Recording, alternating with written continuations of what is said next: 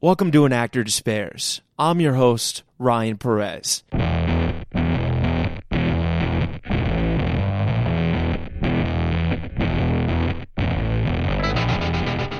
Today on An Actor Despairs, we have the nuanced, the powerful, and the man with the best voice in the world, Harry Lennix. You know Harry Lennix from projects like Man of Steel, Batman v Superman, The Blacklist, and the Matrix trilogy.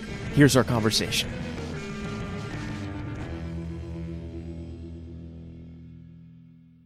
Harry, what's up, brother? Ryan, a lot is up, but it's great to see you. It's great to see you, man. Yeah. When I think of excellent actors and just all-around great men, you're one of the first humans that comes to mind, and you've just been such an incredible person to me, and just you have such power and nuance, and you're just such a dedicated performer, and I just have the most respect for you, and it's such an honor to call you a friend, and I really appreciate you being here, man. Thank you. Well, that's high praise, and there's a lot deserved. coming from you, bro. I appreciate that. Yeah, man. You know, I think we've entered an interesting time where this business used to mandate talent. You know what I mean? And now that's kind of the exception more than the rule.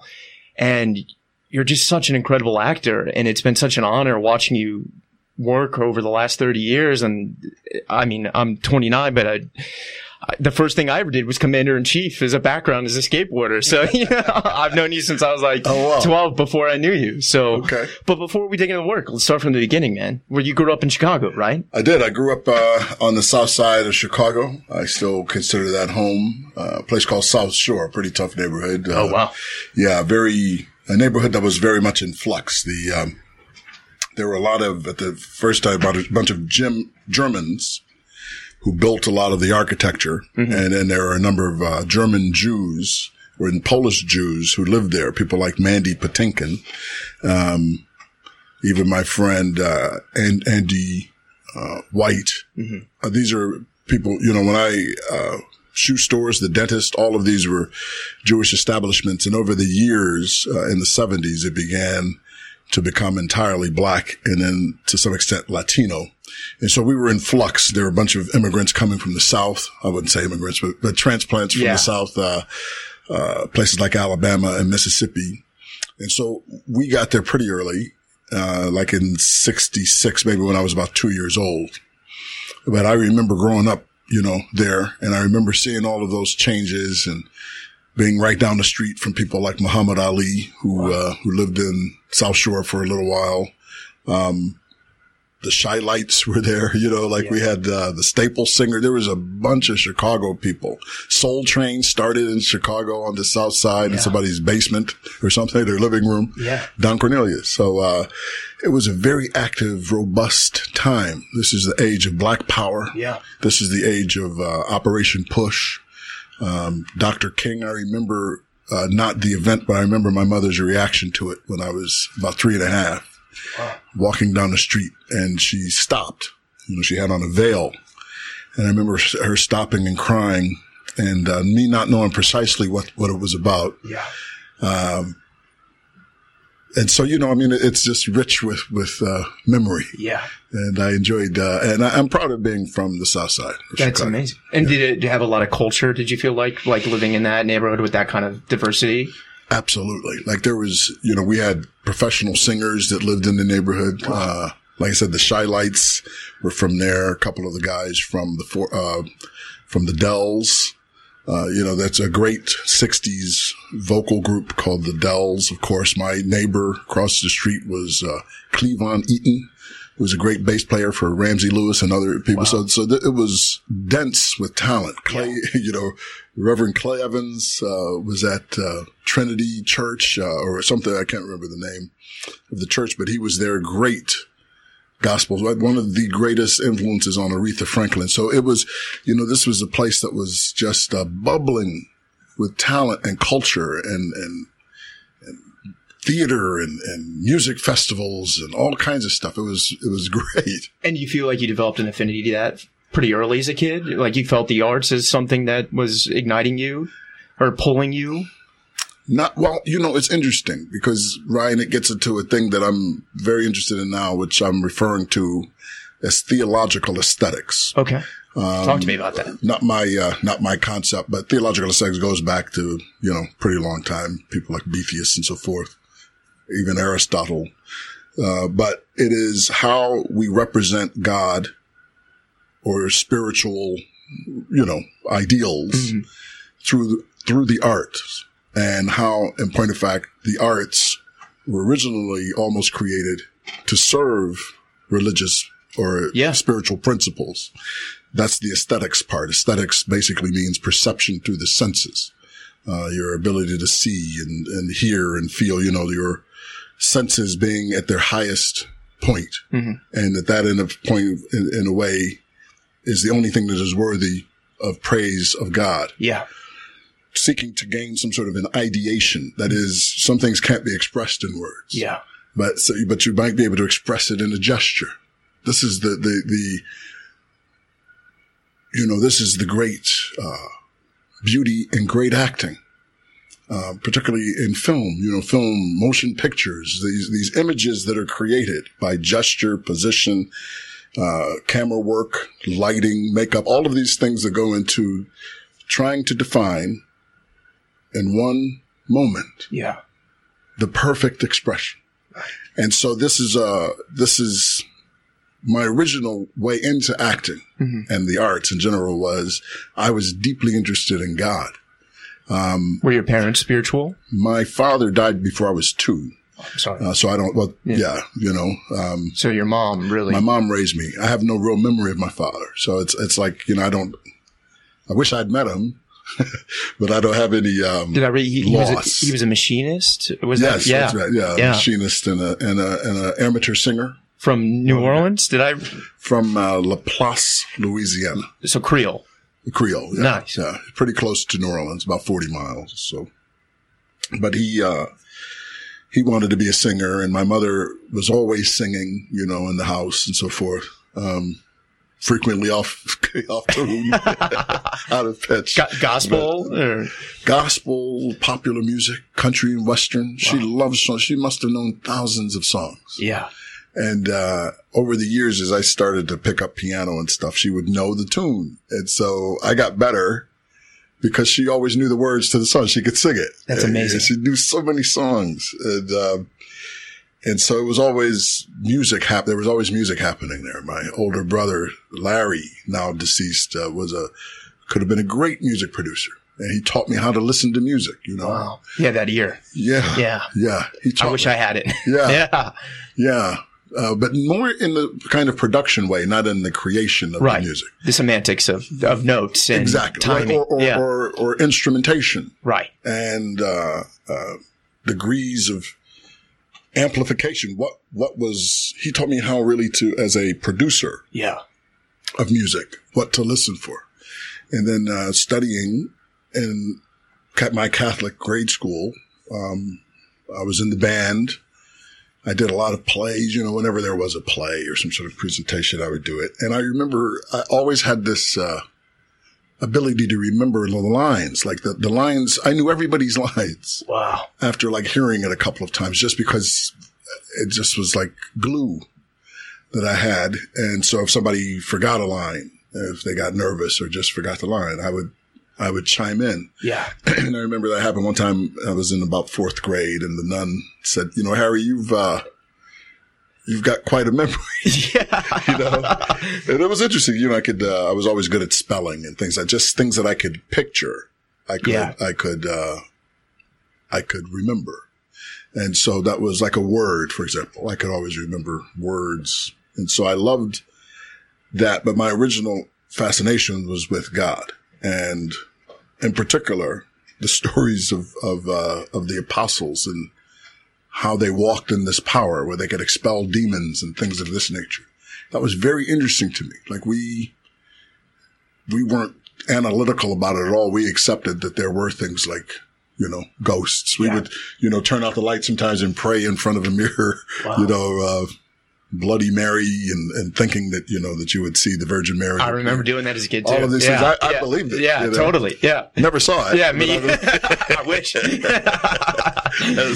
don't know what the hell I went about to see that, but I remember that. And I remember, at one point in 8th grade, I played Thomas Edison in this first ever kind of, star vehicle, as it were, in elementary school. No way. Yeah, and other kids came up to see it from other schools where the nuns had affiliations. You know these things. They would bring their students up, and we would meet and mingle. And I played Thomas Edison. It was me and another guy, my buddy Greg. Did they play Tesla?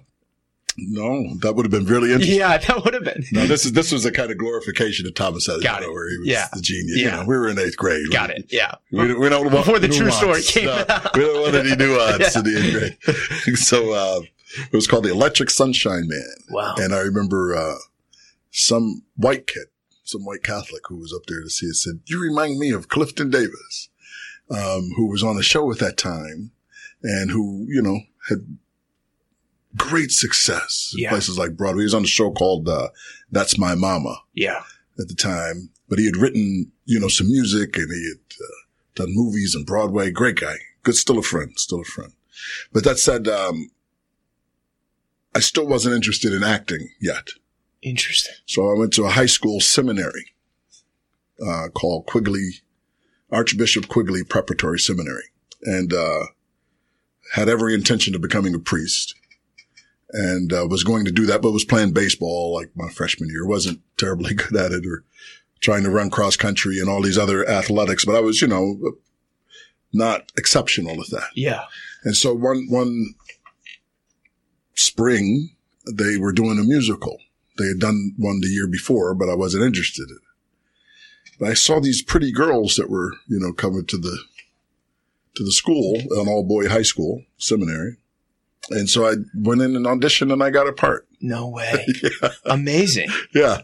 But it was just, for me, it was something to do. You know? Yeah, totally. For the girls. That's As always. Yeah. And that's amazing. And so then did you start feeling more gravity towards acting at that point? Or did it kind of just inadvertently switch from going the priest route to the acting route? Well, where did the switch happen? Was there a moment? I think it happened just being involved with the musical that we did. It was Guys and Dolls. Oh, yeah. And I just remember it was a heck of a story. The characters were very interesting. There were all these gamblers and hoodlums and all this stuff. Bunch of pretty girls, you know, playing the Kit Kat girls. Yeah. And the music, the way it was constructed, and the lyrics and the whole show, how they put it on, how we put it on. I was deeply intrigued by it. And then the director of that play, Father Robert Bridge, took me that summer to see a professional production of Fiorello, a musical about Fiorello LaGuardia, and I was hooked. Something opened up for me, a world of possibility. Was that a divine cathartic experience, so to speak, or just kind of your first, that moment where it all? A divine cathartic experience. That's a good way of putting it. I like it. I think, you know, to some extent, it was a revelation. How about that? I love that. It was a revelation. Stronger word. I think in the sense that, the way they had these turntable stage so that, you know, the disc on the floor would turn and there would be a whole new set. Yeah. Or somebody would walk from one thing and they would change right in front of you. I was amazed, and the colors all sort of were coordinated in some way. All these pastels and these beautiful people who could sing. Yeah. And who could embody these. It was like I'd never seen anything like that. Yeah. You know, I mean, I'd seen great movies. I'd never seen theater like that. I'd only ever seen community type theater stuff. Yeah. I'd never seen professional theater. Wow. And then so I got interested in, like, you know, who Fiorello was. And then I got interested in acting, and actors, and who was considered great and why. And so I would stay up late and I would watch all these movies with Brando and Olivier and Gielgud and Guinness and Poitier. I would watch because everybody said those were the guys to watch. And then there was Pacino and De Niro and Hoffman and you know, there were these names of people who were considered lions of the craft. Yeah. And then that just, you know, things led to other things, and I learned more and more, and I was in. I thought, well, I'm going to conquer this. And then you made the decision to go to Northwestern. Yes. And did you immediately decide to study acting, or is that something that kind of revealed itself during your time there? No, I knew I was going to study acting. There was no theater major. It wasn't offered. They call it speech or whatever, in a general field. And you can concentrate, in a school of that field. Mm-hmm. But yes, I was very intrigued we were given excellent instruction on the method and all of these things as distilled by a certain Alvina Krauss, who was my teacher's teacher and who had trained very many excellent actors. I don't want to go into all of them, but excellent. And but I was always interested in other things. So, for example, political science, history, sociology, African American studies, language. I was interested in all of those and was at Northwestern. I was the head of the Black Student Union for a time and was working in professional theater as well. I started getting jobs in professional theater around my sophomore year. And so it was, I was always juggling many things. I had a work-study job, but, as a librarian, but I was always doing multiple things and studying multiple things. Wow. But I studied very intensively acting. And so was the goal to do it on the theater? That was your intention to become the great theater actor in Chicago? Like, did you have because now the content bubble, it's like, I want to get on a Netflix show. What was your idea of success at that moment before the business is where it is today, Yeah, I think, I don't want to give myself that kind of purity, or puritanism in a way. I was aware at the time that people considered theater acting as a higher craft, just because of the technical requirements, your ability to, emote and project and all of these things, repeatedly, 8 times a week, on demand. Yeah. In front of people, but I was also aware that I wanted the enduring quality of film to really be where, I was going to commit most of my attention and energy. And I think anymore,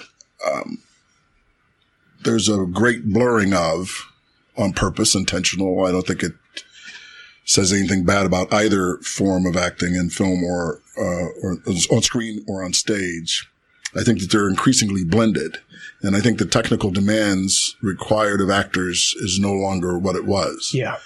You can whisper on stage in Broadway now and be heard perfectly well. Yeah.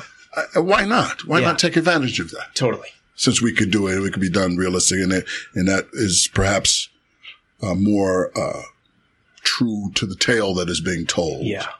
But there's something that I've learned to really appreciate in presentational acting.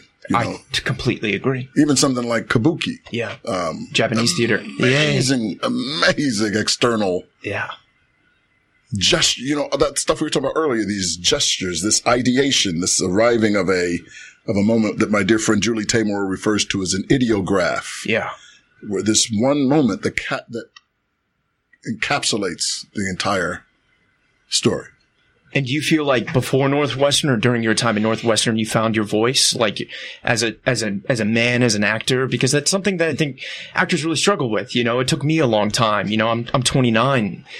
Man, I don't think I found my voice till I was like 27, like who I was, where I placed myself. Did you have an idea at that time, or did it kind of reveal itself towards you in other ways? That's a very good question. I think I was fairly sure of myself. I was pretty self-possessed, but I think, the kid that kid, if I could talk to him today, I would have all kinds of advice of course, and correction. And that, I was wrong a lot. But I was kind of bullheaded. I felt sure of myself. I thought that I had a voice, and maybe I did. Yeah. Maybe I did. I believe you did. Yeah. You strike me as someone who would have that. And at Northwestern, then, did you develop relationships with the theater community there? Like, was the Goodman going strong at that? Yep. Yeah. Yeah. And so was the goal to stay in Chicago, or did you pivot to New York shortly after graduation? Well, I stayed in Chicago for years. You did? Like I stayed there until I was, I want to say 25. Okay. And then I graduated. So, I was working while I was in school. So I spent, I would say, a good 7 years in the Chicago theater scene. Yeah. And I've always returned to it from time to time. Was Steppenwolf becoming a thing at that time, or was it not quite a thing yet? Oh yeah, Steppenwolf was becoming a thing like when I was in high school. So like the early, let's just say, the early 80s. Wow. Malkovich and Sinise and all of those guys were getting reputations as excellent actors, and they were getting reputation as an excellent company. They did Bomb and Gilead or something, and that sort of put them on the map. New York Times or something wrote about them. And they were a company. They were an ensemble, whereas the Goodman was just a theater. Yeah. They had an artistic director and so forth, but they weren't a company, an ensemble. Yeah. But I've worked with both companies, but most of my work, I was an artistic associate at the Goodman Theater for many years. But I've directed at Steppenwolf and been in shows there and so forth. And didn't you direct a play recently? I did. I directed a play in New York and in Chicago. But here in New York, I directed at the Billie Holiday Theater. It's called A Small Oak Tree Runs Red. And it's an ingenious play by Lakeithia Delco, who is an actress. Went to the New School but wrote this play, and it won a contest at the Congo Square Theater Company, where it was first produced under my direction and produced by them, and did great. Got all kinds of praise. Very difficult subject about the lynching of Marion Hayes Turner in 1918 in Valdosta, Georgia. And she was pregnant. She was eight months or something pregnant. Yeah. And they, did horrible things to the people. But the way that it was told, the way that Lakeithia poeticized it, was so beautiful in a way. And it was a real thrill to take this challenge of a play and to turn it into a drama by the use of poetry to abstract it. Yeah. So that people could view this extremely painful sequence of events. But the way that she told it, from the point of view of a kind of an abyss, a purgatory place where the figures who go back to the moments that they are remembering, they reenact them, but she told it in such a haunting way. And I thought to myself, what a gift. Yeah. In fact, the descendants of Marion Hayes Turner came to see it here in Brooklyn at the Billie Holiday Theater, and took pictures with us. Wow. But it was like a haunting. It was like the spirits of Marion Hayes Turner were there in some sense. The young lady who played it here, Kyla, she would blank out in the most critical moment of the play. Like, that is to say, when she would come off stage, she would have no memory of having performed it. Yeah. You couldn't tell. Yeah. But I believe that she was being protected by the spirit that inhabits, I think, every theater, right? Every movie set lot. Working at Cinecittà, for example, the spirits of Bertolucci is there somewhere. Yeah. De Sica is there. Fellini, those spirits are forever. They inhabit. And I think that happens in the theater as well. We leave a piece of ourselves in the floorboard, in the wings, in the pulleys, and the weights. And I think that, I've bled on stage. You bled on stage. Yeah. You mean that's for real. That's material stuff to me. I'm interested because, speaking of that, when I think of Black excellence and Black talent, I mean, man, you're such an amazing performer.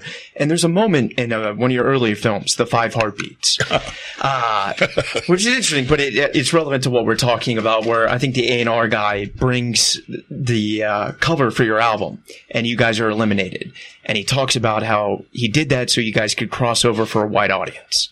And is that something you feel like you've had to outmaneuver in your career semantically, like the way you've made decisions? Like, is that something in your early days still to today? Is that something that happens? Yes, I think so. I mean, there's a phrase that Roger Wilkins uses, which he calls a black tax. He says, no matter how accomplished you may be, or how high you get, how rich you get, how powerful, for every black person, there's a tax that is levied against them at some point, where they will only be able to go so far because the payment is so heavy that you wind up sacrificing something to get there. And I think that is true. I don't know what would have happened, for example, if I were white. You know, would I even be an actor? Maybe. And if so, what would my reception be? Would I have been an A-list, star by this point, or all of these things? But at the end of it, you can only really do what the opportunity allows you to do. And I have taken, and I think that that's where frequently the most extraordinary progress and achievement occurs, is in limitation. The beauty achieved by writing a haiku, for example, and these, however many lines and 17, whatever it is. Yeah, 575. But in a racial way, in a cultural way, it would be metaphysical, but it is entirely physical, at least in the United States and many other places. We have been severely limited and opposed and hampered, disabled, consciously, subconsciously, on every level. And yet, we have contributed the only uniquely American art forms to date, really. It's all influenced by us. 100%. Blues, rock and roll, gospel, dance, literature. Some of the black writers are superior to almost any other group of writers. If you just took the Harlem Renaissance alone and extrapolated from that to put into language, the experiences that Martin Luther King was able to do, the homiletics of Adam Clayton Powell, and any number of the influence of that rhetoric has spanned the globe over at this point. Everybody's now always, when they run for office, try to, use some sort of black inflection, and it, frequently rings hollow. Hillary, famously. Barack Obama, for that matter. Barack Obama doesn't talk like that. That's an affectation, but it has influenced, that is, black people's language as politicians, as religious leaders, the homiletics, the hermeneutics, all of those things, the exegesis that Howard Thurman, could write, an amazing scholar and, theologian. So in those fields of endeavor, which are aesthetics and theological, political, cultural, we have excelled and have defined America and this experience of being here in this brave new world. And so I have not seen these obstacles as anything other than an opportunity. And rather than complain about it or remain stymied by it, it has always been my method to go and do my own. And that's so interesting, because speaking of art and commerce, and that goes back to that film. After that film, I imagine you had a little bit of freedom to kind of choose what you wanted to do next, or which one? The Fire? That was pretty successful. No. It was? No, it flopped. I love that movie. It was such a part of my childhood. I'm glad you did. You were the one. Yeah, you and Leon, man. I just met with Leon the other day. Yeah. Leon's cool. Oh, Leon's great, man. Leon's cool. Yeah. But, no, it didn't do well at the box office, but, look, it is. But it's such a historical film, you know. It is, like now. Yeah. People saw it after. Yeah, it had that afterlife. Right. And now it's the most popular black movie ever made. Yeah. You know. And then Clockers happened not long after that, right? Yeah, but Clockers, they cut my little scene out of that. I had a little thing with John Turturro and Harvey Keitel, but they cut it. I think you see me walking somewhere, but you developed your relationship with Spike there. Sort of, yeah. And then that's where I met him, more or less. And then having those kind of film credits under your belt at that point, did you feel more attracted to doing more films, or at that point were you in LA? Where did you go? Well, after the 5 Heartbeats, interestingly, I got an immediate job working on a Perry Mason episode with the great Raymond Burr and Barbara Hale and these people, and met people like Robert Culp was on that episode, and it was really cool. Kevin Teague was on it, and I played the opposing attorney, the attorney general, the assistant DA. Yeah. And I went against Perry Mason, of course, got my hat handed to me. And then I stuck around LA to see if I could book anything. I couldn't stick because, Heartbeats hadn't come out yet. Yeah. Nobody right. knew. Yeah. And it wouldn't have done, and didn't do well anyway. But I went back and I taught school some more in Chicago. Interesting. Yeah. And how was that experience, going back and doing that? It was great. You loved it. Loved it. You did. Yeah. I feel like it's such an enriching thing because I've recently started doing that. And it really does enlighten something in you just to come back and to kind of, not that I have any credits or have been deputized, but to kind of give back in that way that you've learned from the field and see it enlightened in young people. That's right. Yeah. And so you went back to Chicago, and did you keep doing theater? Yes. So, when I first got out for those several years working in theater, I was, non-union for several years, for a few of those years on purpose. Yeah. And, that was before the merger, and it is what it is. Oh, yeah. Yeah. But, I was doing plays for like $50 a week. So to supplement my income, I taught school on a substitute basis as a substitute teacher. And so when I booked the Heartbeats, that took me to LA. So, I was just doing that. And then I came back and did it some more. Yeah. And, did some more plays. I did, The Great Gatsby, for example, one of my favorite plays. I played Malcolm X in a play called The Meeting, which, gained a lot of notoriety. We actually took that on a tour around the country. Performed it. I played Malcolm X and this guy played Dr. King. And we actually performed it in front of Coretta Scott King, and she loved it. Wow. And talked to us afterward. And, we met so many people doing this. And I became very interested in Malcolm X, and I became very interested in the Nation of Islam. I'd grown up around them all my life. We played on the same streets together. And so that sort of reignited my fascination with the Nation of Islam and how they had accomplished so much without any help or assistance from the government, without involving them. They didn't even vote. But they had shops and schools, and they were in school all year long, and they were always neat and respectful and clean and courteous. And I was just really fascinated with who this man was, and then who Elijah Muhammad was, who created it. How did this man with a third grade education? So, this is what all of these things were going on in Chicago. I'm teaching school. I'm doing plays. I'm doing community work. Yeah. You're campaigning. For people, I'm doing all sorts of, things because I was never just satisfied doing acting or pursuing it. And you can't be. I think that's, you got to have other things in your life, because if that's the only thing that gives you value, there's so much of that you can't control, and there are other things you can control. And so after those experiences, you started doing a lot of episodic work, right? I did. Yeah. Yeah. As a matter of fact. Yeah. And how do you're so incredible in those shows, and those that they're written in such a way, procedurals. How do you feel like you're able to bring authenticity to those characters? Because it's the dialogue, the vernacular. It's very, I'm not belittling it. I get it. And I understand people love those shows. Yes, they're Law and Order's, Blacklist. Those are some of the most successful shows in the world, and syndication alone, Yeah. But how do you bring truth to that?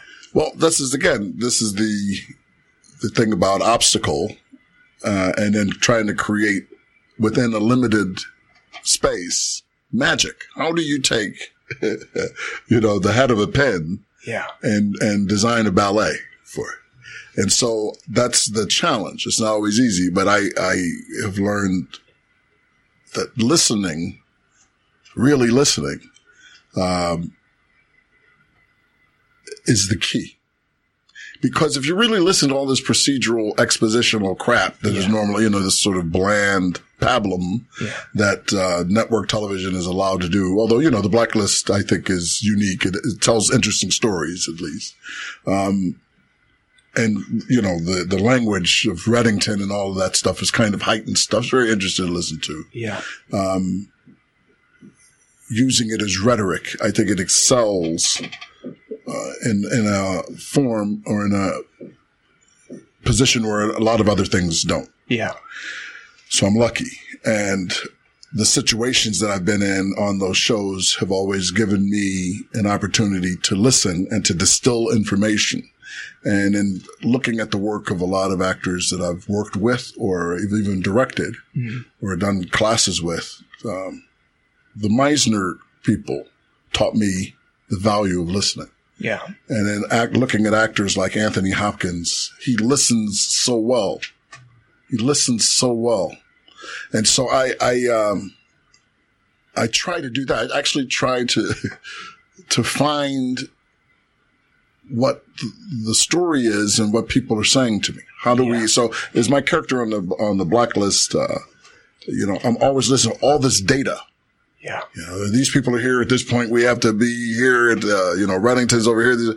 And so I have to sort of sift through that, for the audience as a kind of representative of them. Yeah. Because they're hearing it for the first time like me. And then through the processing of it, to make it clear what is happening and what needs to happen next. Yeah. So that to me has given me an opportunity. I think, maybe 15 years ago, if I were doing it, this part would have driven me crazy. I'm sure. But, I know, but I think I learned that in the last 15 years is to listen. Yeah. And then operating in those, you've gone from, doing a lot of episodic stuff to some of the biggest films of all time. The Matrix in the 90s and the early 2000s. Those movies, now they're everywhere, but those big budget movies, they were a lot riskier then. What was it like going to live in that world, of the Wachowskis and $150 million set? Did you enjoy that experience? Yes. I mean, it was, we were sort of in our own world. We were in a bubble for a little while there. In Australia, even in Alameda, where we started, the Matrix 2 and 3.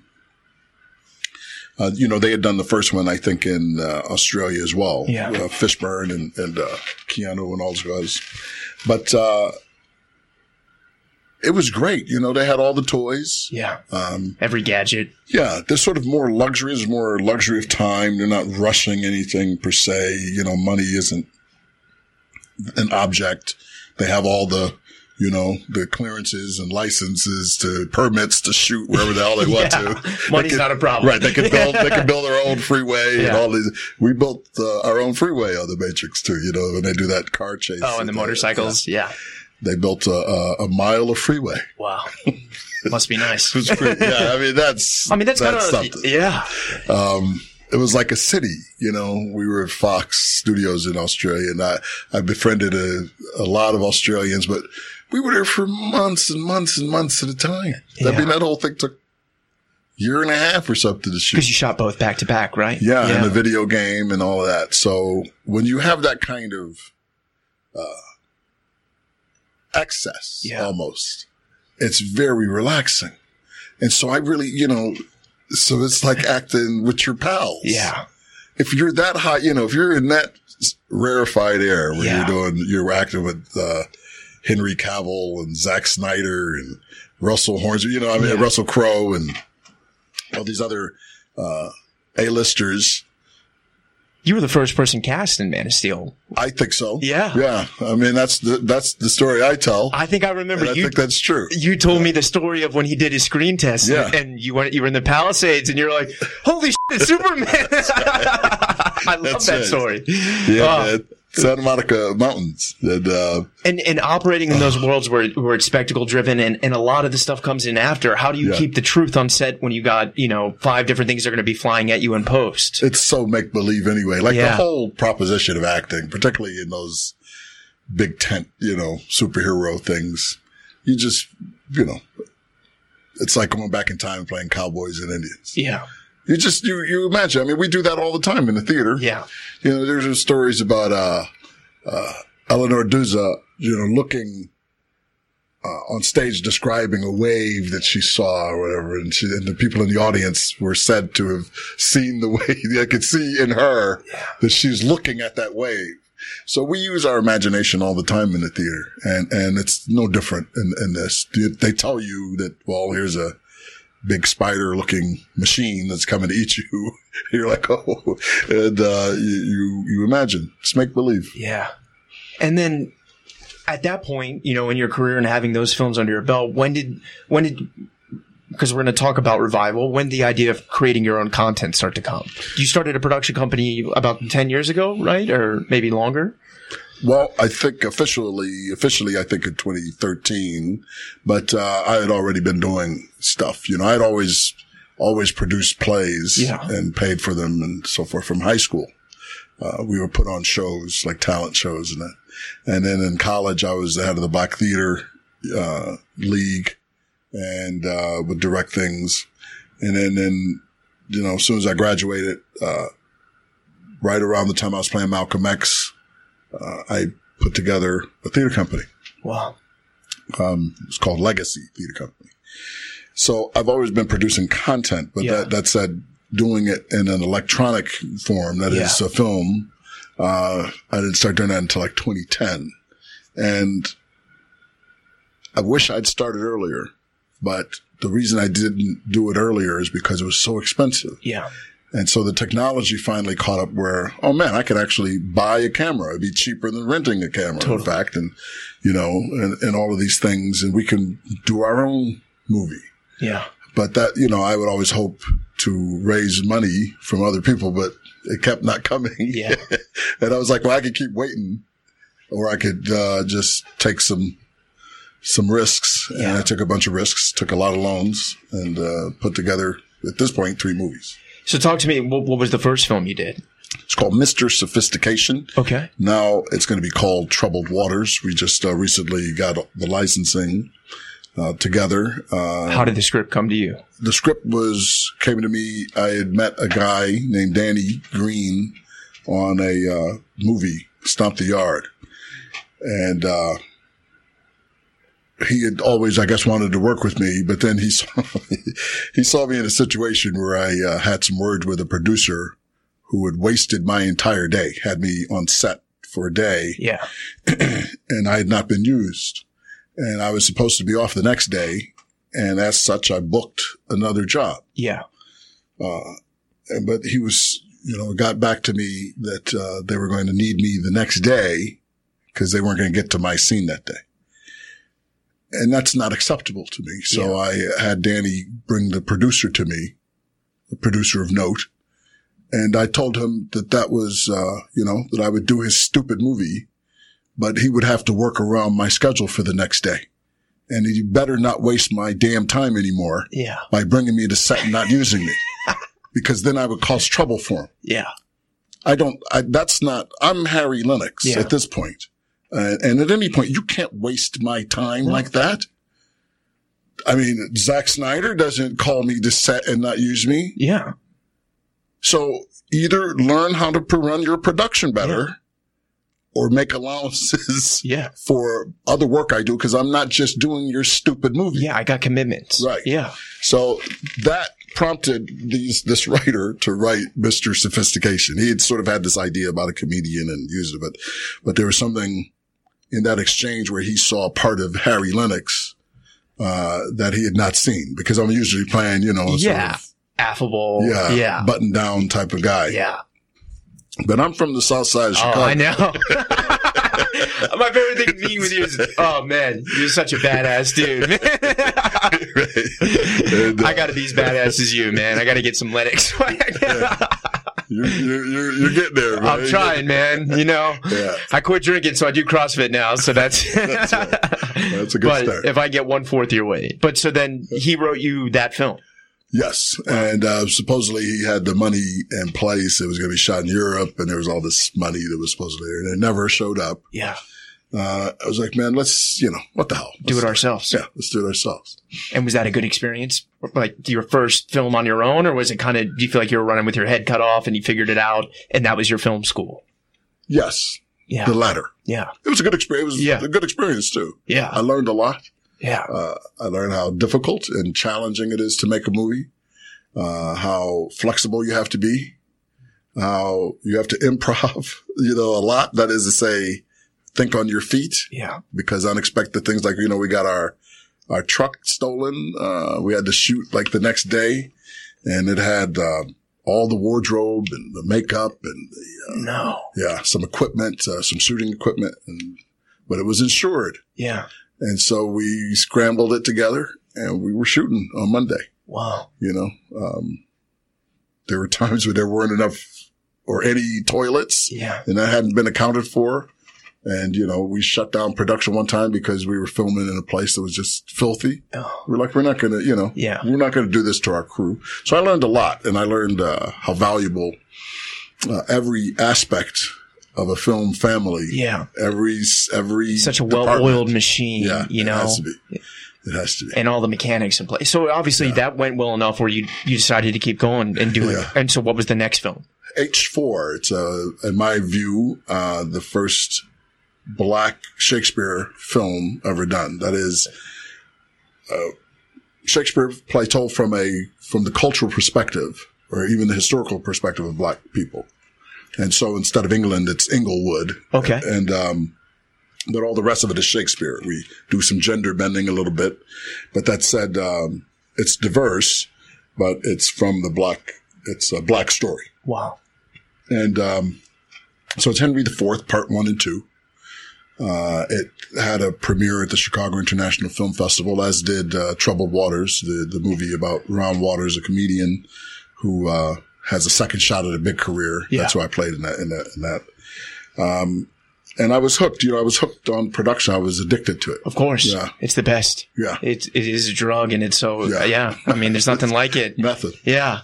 And then I want to talk about Revival, because that one, I met you in about 2013. I remember you were getting it together, and I'm so proud of you, man. And now here you are, but talk to me from the beginning. How did that come together?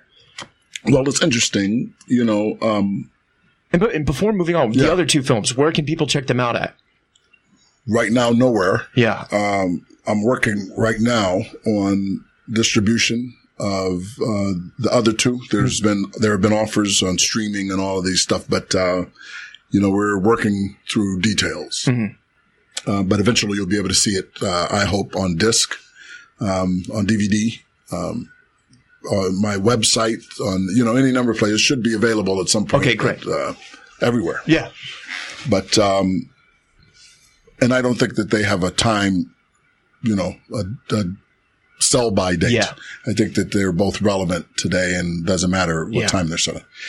That said, Revival came because I go to a church in LA called New Antioch Church of God in Christ, and my creative partner, one of them, is a certain Dr. Holly Carter. She's the one who used to ask me to help her direct shows over there. She's the head of the praise and worship department there. And she's a formidable producer in Hollywood. She had some shows on the air, produced a gospel movie called The Gospel, which many years ago, about 10 years ago, did very well. And she's got some shows on the air like Preachers of LA and some other things. But she's a devoted Christian, and I belonged to the church. I joined, and one Easter, one Christmas, they said, Harry, are we going to do an Easter play? And they hadn't done anything in a while. And so I said, yeah, well, we'll do, and I couldn't think of anything. I mean, what are we going to do? Godspell? Yeah. You mean? That's not, Jesus is a clown. I don't think that would go over so great. Yeah. And then, Jesus Christ Superstar is an opera and is entirely secular. So that wouldn't go over great. That would never be approved, those two things. So, and there was nothing else to choose from. So I wrote something and I wrote it for the saints, what we call the saints at the church, the people who were the members of the church, and they were great. And you couldn't get a seat. I think we did it twice. We could have done a run of that. Yeah. And I'm sure it would have done very, very well. But I thought, well, why don't we should shoot this. We should actually just get some cameras in here and then, sell it at churches at Easter time. So, yeah. But then that became, well, why don't we shoot it on the sound stage and, just project different backgrounds on it and that would be fun. And then, that became, well, why don't we shoot it on location? Wow. And then it became, well, why don't we make it a hybrid where it's both on location and on the sound stage and against a green screen? Yeah. And so that's what it became. It's a hybrid, gospel musical, gospel fantasy, really. I call it a gospel fantasia because that's what it is. It's rhapsodic. It has very many elements. It's sound and color, costume, spectacle, dance ministry. It's all of that. Yeah. Passion play. So it's really unique. And I think the only thing of its kind, first of all, is a black Jesus, which is true. Which is true. Yeah, 100%. But rarely depicted. You get Jim Caviezel. Yeah. The white. And I like that movie. Yeah. I like Passion of the Christ. And I think that people should have a God that looks like the representative of them. Yeah. Including us. Yeah. Because at least it's closer to how he probably looked, A, and B, if you do not have a God that looks like you, then that means you're not associating yourself with that. And you are, in point of fact, saying that you're the opposite of that. Mm. And that becomes manifest problem. And so, that was sort of the current of it. But the real current of it was just to praise God, in a new way by using this celebratory experience that is the Black church that has sustained our people for our entire time here. And that never gets any credit. Yeah. It gets lampooned. It gets used as a kind of, to mock and to call out hypocrites of it and so forth. But why don't we use this amazing experience? Because we are the most spiritual people. We're the most, self-identifying religious group of people in the country by far. And so that needs a representation on film and on stage and in every platform. And that's what it was. It's using the traditional Black American culture, spiritual, socio-economic, religious, whatever culture, which all started from music. The blues, jazz, rock and roll stuff started from a religious experience and was developed into this unique form. And it is a way of knowing God. And I wanted to use it to open up a new world of possibilities in entertainment and aesthetics and spirituality, because those things are deeply needed. And traditionally, they do very well. Yeah. And so that film, as you said, it is a hybrid. Logistically, did it kind of keep oscillating which the soundstage, the green screen, as the production went on? Because at first, you shot it at the soundstage stuff first, right? Because I remember seeing that in 2013, or what you had a clip of something first, and then you went back and finished it later, right? We were everywhere, from the beginning. Yeah, we were in the theater, so I think we might have started it in the stage. That is the Nate Holden Theater in LA. Okay. I think that's where we started. We were there for solid 2 weeks, and then we because of the deal. Yeah. and then we took off to do the location stuff. But it was always, so the conceit of it, as it were, is that, an actor coming to do a stage play, a passion play, while preparing to go on stage has this experience, this virtual experience where he goes back into time and space and lives the actual life. It's like the Wizard of Oz in that sense. Do you know what I mean? 100%. The Matrix. Yeah. Yeah. There's something happens that triggers a binary event.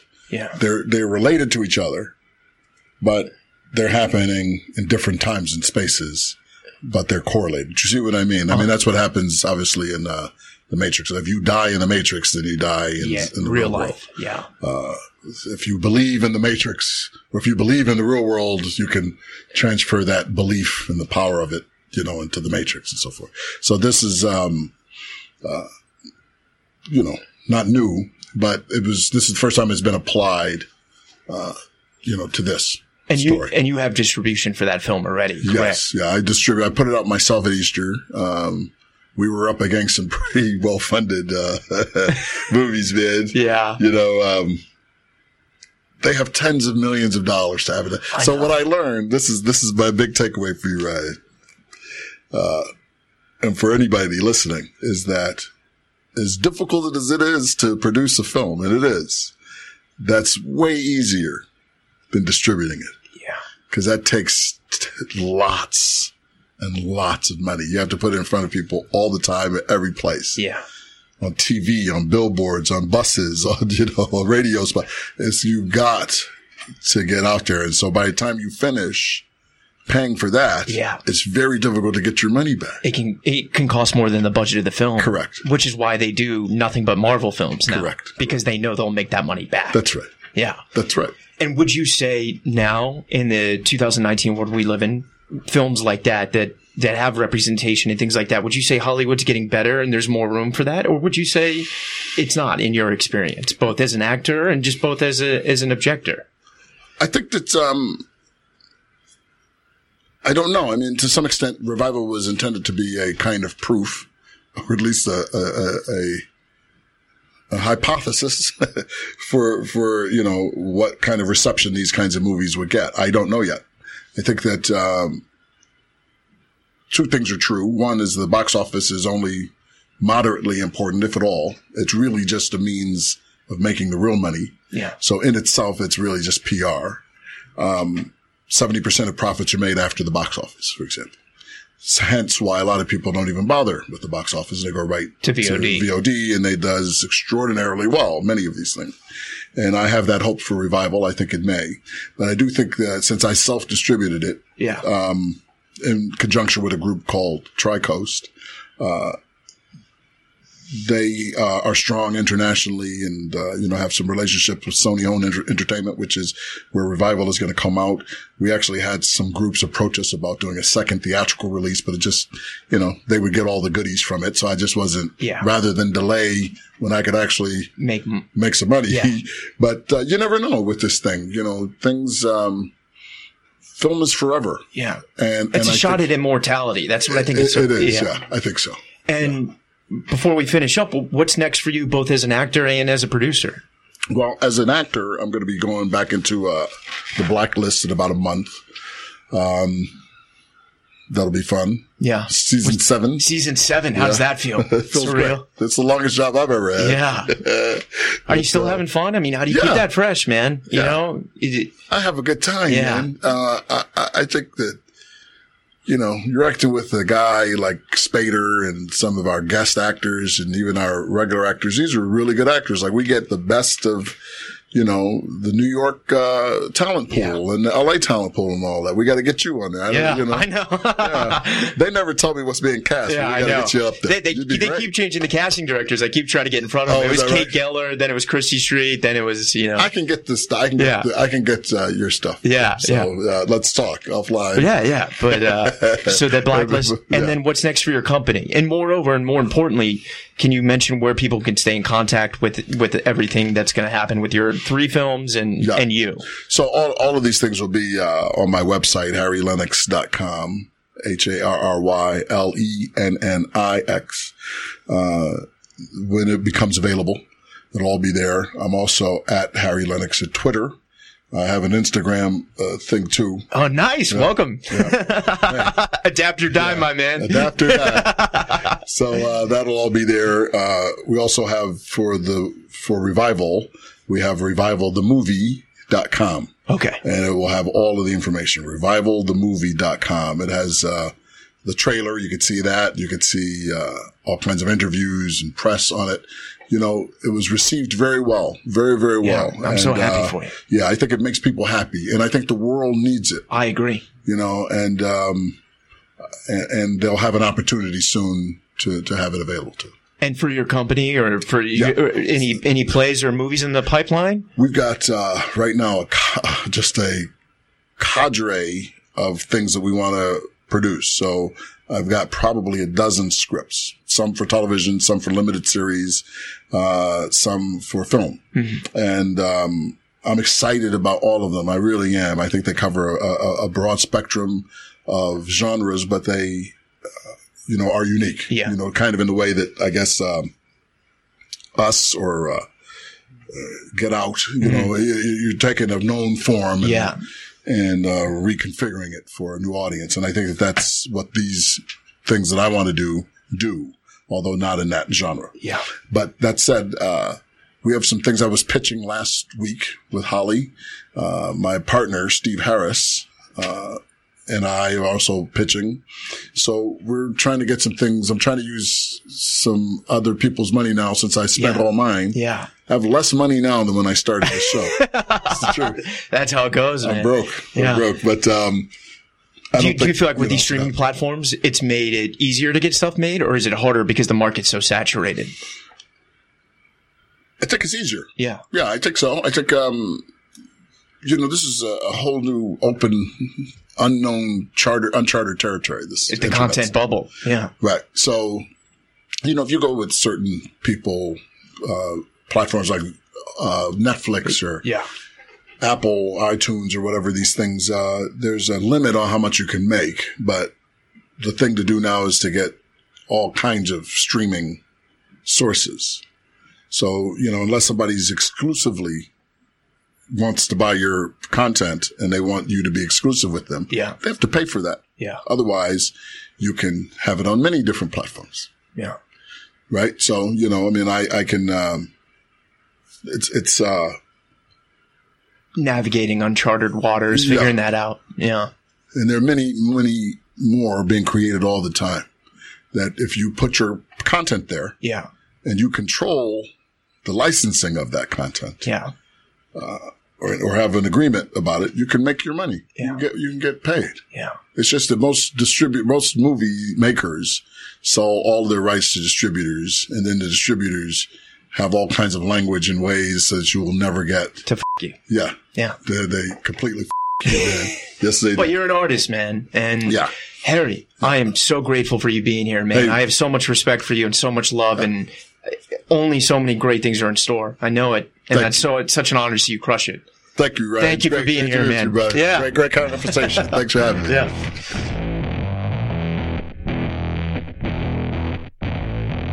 If you like the show, rate, review, and subscribe wherever you listen to podcasts. Thank you for listening.